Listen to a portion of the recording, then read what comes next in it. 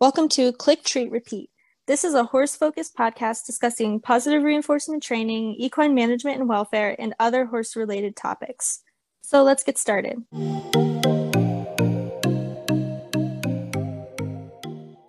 I used a lot of protected contact at the shelter with dogs that were aggressive, who could barely even be handled. Unfortunately, a lot of those dogs just get euthanized, but at least they had a shot. If I had worked with them in full contact, I don't think they would have lasted very long. And some of those dogs did get adopted and they're very successful. So using protected contact also is great between all species. You see it in zoo animals, a lot of marine animals. Sometimes they'll go in the aquariums and stuff with them, but it's common in other animals. So I don't know why it's not used as much in horses. Even with positive reinforcement, I feel like a lot of people are pretty quick to just jump in there with them.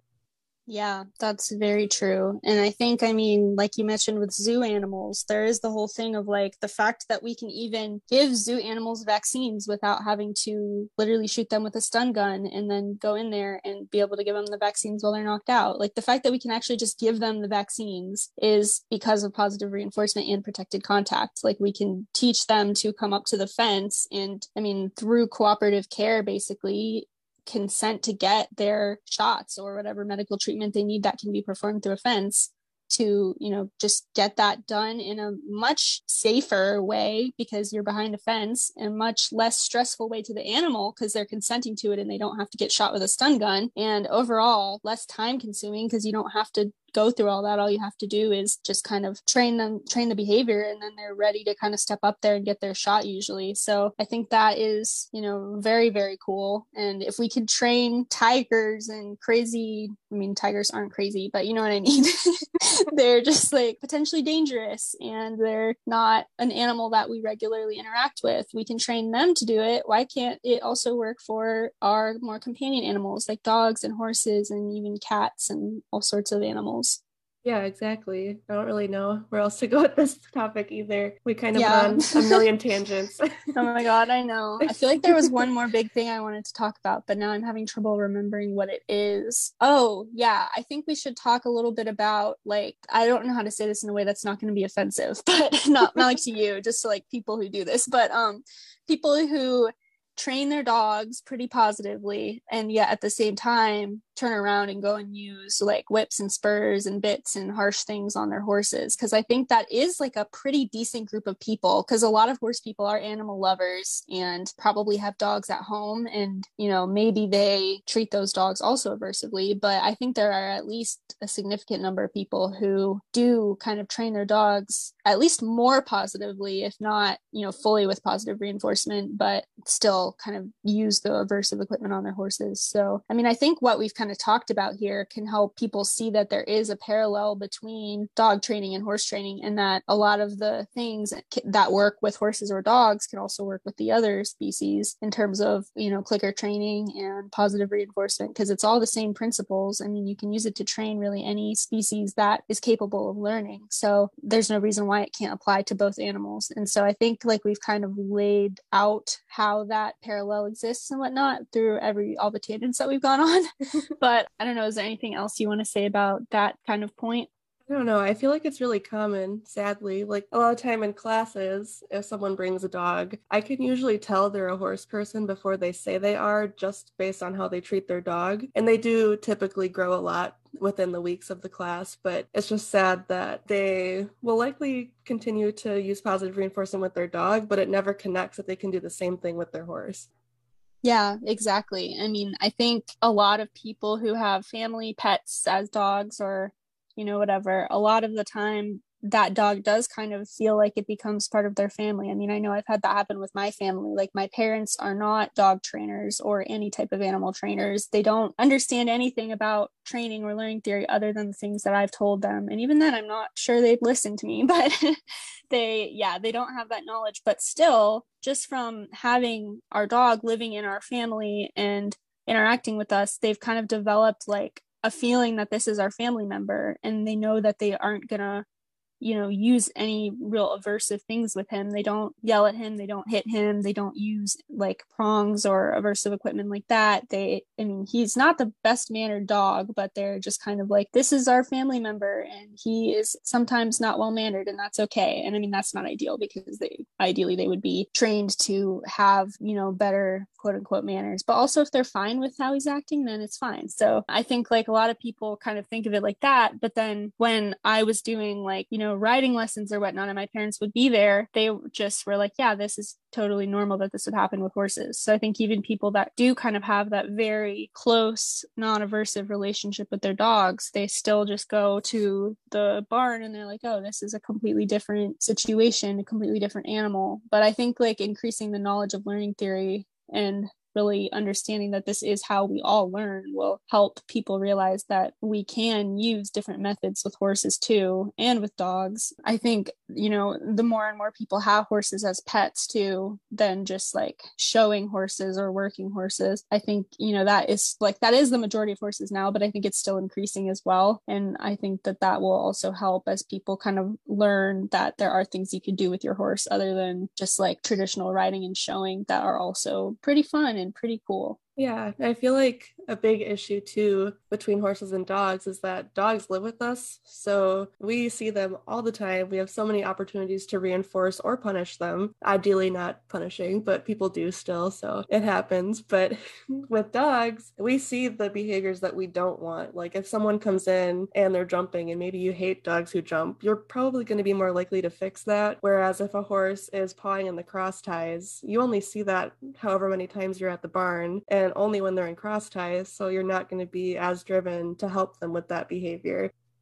Yeah, that's very true. And then I think, it also relates to, like we've discussed before, dog body language is still extremely overlooked and not understood, but there are certain indicators like the, yelps and kind of audible noises they make that can let you know that they don't like something, that hurt them. But people, I think with horses, largely because they don't make those type of sounds usually, it's very difficult to understand what they're communicating unless you make an effort to learn their body language, especially because so much of learning about horses for kids typically is just riding. I mean, you might hopefully you tack up your own horse, but then, you're riding for most of the lesson. And so all you can really see is what you can see from their back, which is not really a lot of their indicators. I mean, you really need to be able to see their face, see what their tail's doing, see, how they're moving, if their body's tense, if their back is hollow, those type of things. And we just can't see those things when we're riding. So I think that's also another factor, is like we just have an even worse understanding of horse communication, even though we already have a pretty bad understanding of dog communication as well.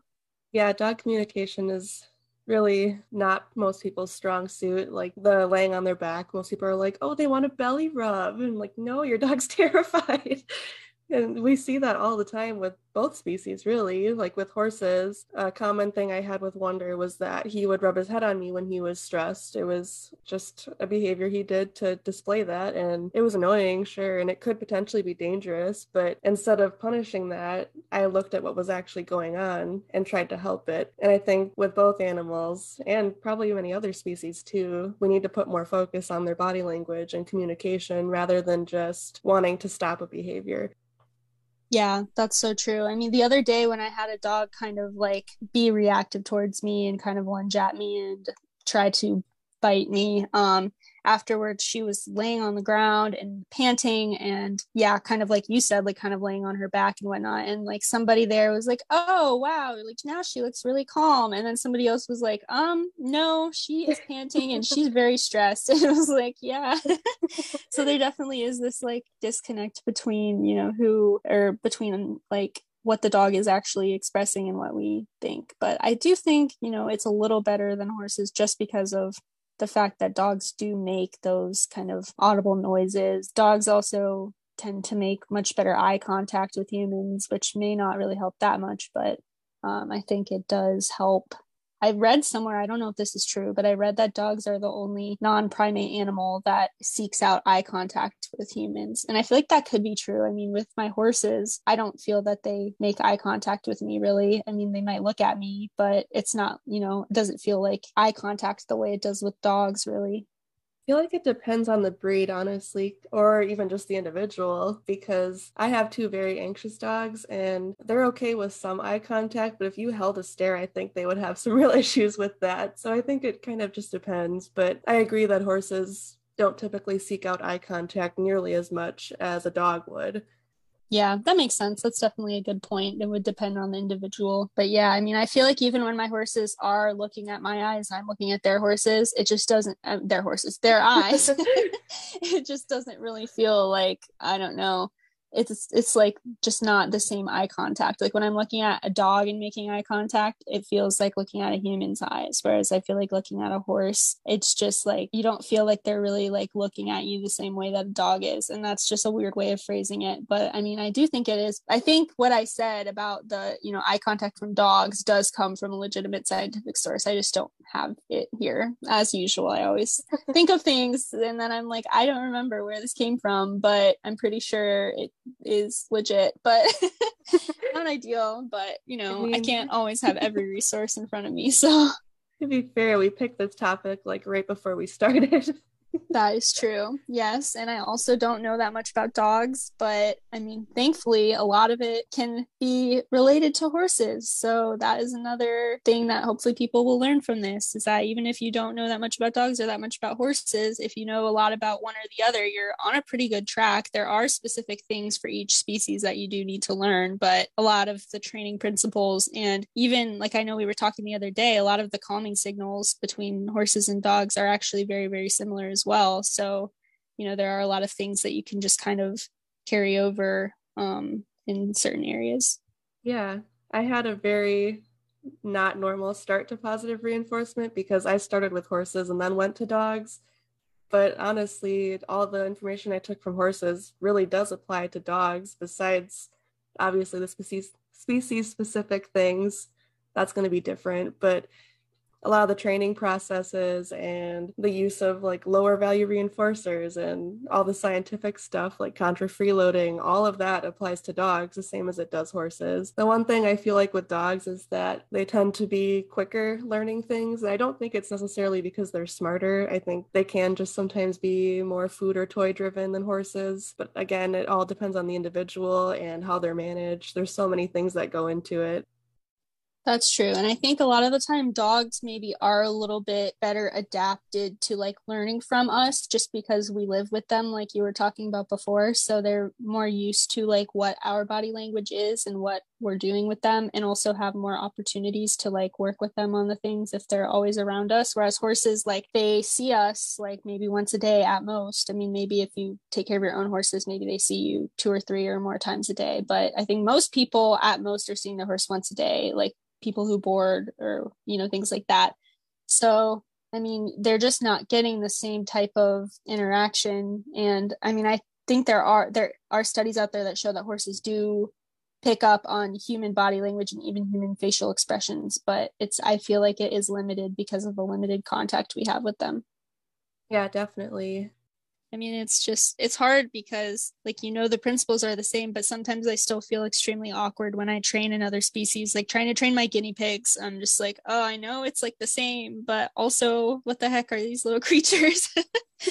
And like, yeah. I take care of them every day. I live in the same space as them. I interact with them, but I'm still like, I don't really know how to train you. And it's also partially because they are extremely fearful of me. Whereas, that can happen with horses and dogs for sure. But I think for the most part, when you interact with a horse or dog, they have some type of, history with humans where they might allow the human to approach them or allow them to be touched. Not all of them. Again, there are extreme cases where that's not the case, but it's definitely tougher when they don't allow you to approach or touch them.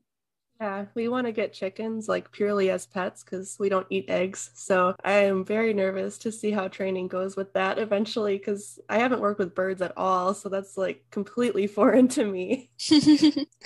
Yeah, that'll be really interesting. Joe is talking about wanting to get chickens too, but I don't think she will for like another year or something. So I probably wouldn't be living here anymore when she gets them. But I think that's really interesting. So would you Yeah. still not eat the eggs even from your own chickens? Because I personally, like, I know every person's different on this, but I feel like I would eat eggs if they came from animals that I was like, oh, I'm caring for them and they are very happy and they're having their needs met. And, if I don't eat this egg, it's just going to end up getting thrown out because it's not going to become a baby chicken. So, like, I'm obviously not judging you for saying no, but I'm just wondering, like, what's your thought process on that? Would you eat them or not? I don't think so. Like, I wouldn't be opposed. I just think eggs are nasty. So That's fair.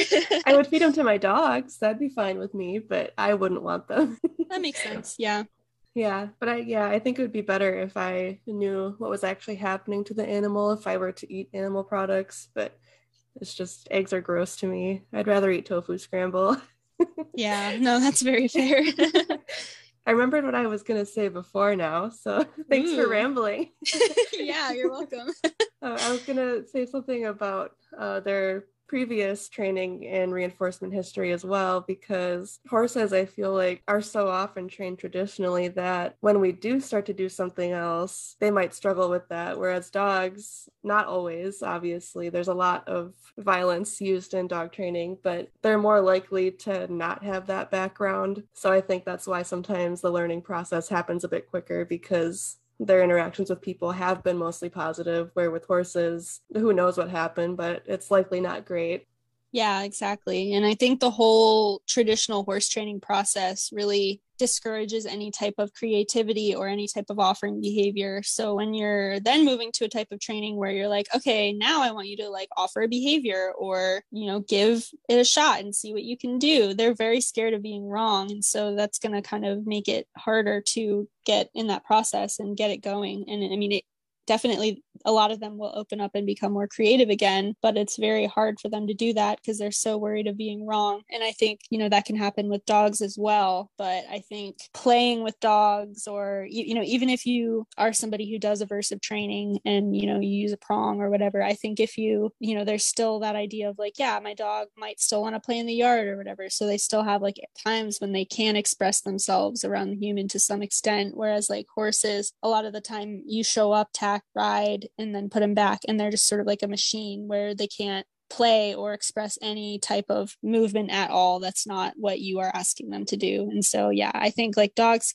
definitely can be an R shutdown as well, but I think it's especially for horses where it is that limited interaction where they're being asked to pretty much solely work in that time that makes it very hard for them to then want to be creative. Yeah, exactly. I don't know the background of either of my dogs, really. Sage was a stray in Texas. Who knows for how long? I don't know if anyone claimed him or who found him. I have no idea about the situation, but he was really shut down when we got him, and he still relies a lot on me cueing him to do things. He lacks a lot of creativity. We're working on that, obviously, but there's a lot of things we had to work on before that. But with Truffle, he's younger and I don't know his background entirely either. He came from Kashina, somewhere north of me in Wisconsin. And a lot of the dogs there are typically outside dogs with really limited human interaction. So he definitely was under socialized. Like it's very apparent. But his creativity is way more obvious than Sage's. He's very happy to offer new behaviors, and he's quicker to learn things usually because he offers behaviors. He's pretty comfortable playing around on random equipment or, I don't know, just anything. He's way, way, way more creative and just into the training. Yeah, that makes sense. And I mean, it definitely at sometimes could be more of a personality thing too, but definitely the reinforcement history is such a big thing. And that's interesting that you can see kind of like that big difference in your dogs. I definitely think like over time, I've seen a difference in my horses. Like when I first started working with them, they were just like, what are we doing? Like, well, I have no clue what we're doing. Like if I just put an object in front of them, they would just like stare at it and stand still and not move at all. But now they're like a lot more creative. Like I've been working on teaching them to push the ball with their nose, and we'll do like 10 reps of them pushing the ball with their nose. And then they're suddenly like, how about now I kick the ball with my foot or something? And it's just like, oh, that's sweet that they're like offering an interesting behavior. And I would like to also teach them to kick the ball at some point, hopefully with a different ball so that they can, know that this is the ball we push with our nose and this is the ball we kick. I could also just teach two different cues, but I think it would be more successful if I used a different ball. So I think that's what I will do. But yeah, it's nice to see them just like offer things. And, it's somewhat like, oh my gosh, we just did 10 reps of this. Like, why are you now kicking it? Are you frustrated or something? But it's also like, I mean, they're just trying things out sometimes, and that's cool. I've seen similar things with my horses too. Wonder is like the only animal that I have really any background on at all. I know he was a show horse for a while, but like really casual, just small open shows. But he still isn't super creative, and I've had him, I think, almost 4 years now. It's been a while, and he's starting. Like, he will offer some things, but he also is really dependent on my cues and body language, and it's really hard to get him to try new things. Whereas Pharaoh, who had pretty limited human contact at all, is way more creative and happy to offer things. So I do think that background and obviously their personality play a big role in that too. Yeah, for sure. And I definitely see Tiny is a lot less willing to offer behaviors too than the girls are. And that's interesting to me. And he also has the most health issues of the three and is sometimes pretty kind of slow and hesitant with his movement. So I think it's partially that as well. He's just not feeling his best. And he does enjoy training. He, chooses to participate in it. And I think it's a good activity for him to, have some enrichment and to just play some games and whatnot. But he definitely is a little bit less creative, and I do think that medical stuff might play a role too. Yeah, I could see that. I know that's probably the issue with Sage because he has pretty severe anxiety, I would say. It's a lot better now, and he is medicated, which helps a lot, but there is still some fear there with offering new things or seeing new people or being new places. I think, yeah, the health issues, mental and physical, I think do really play a role in obviously their day-to-day life, but also training.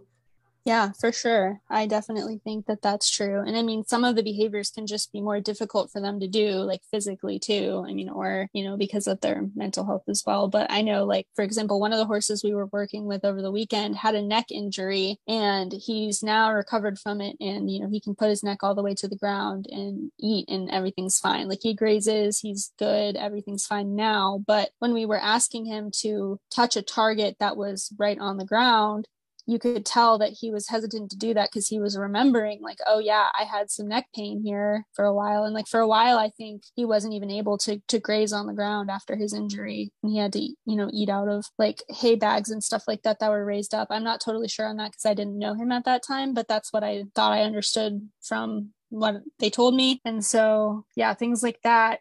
I mean, he may still have some residual pain from that, or it may just be like the memory of, yeah, this used to really hurt. And so I don't want to do this. And, those types of things can also limit what behaviors they're willing to offer. Yeah. So as always, management and lifestyle really matter. Yes. We could just like turn on the recording and be like, remember to focus on management and lifestyle, and then end it. And that would just be like the same. That's like the entire podcast, but it's so important.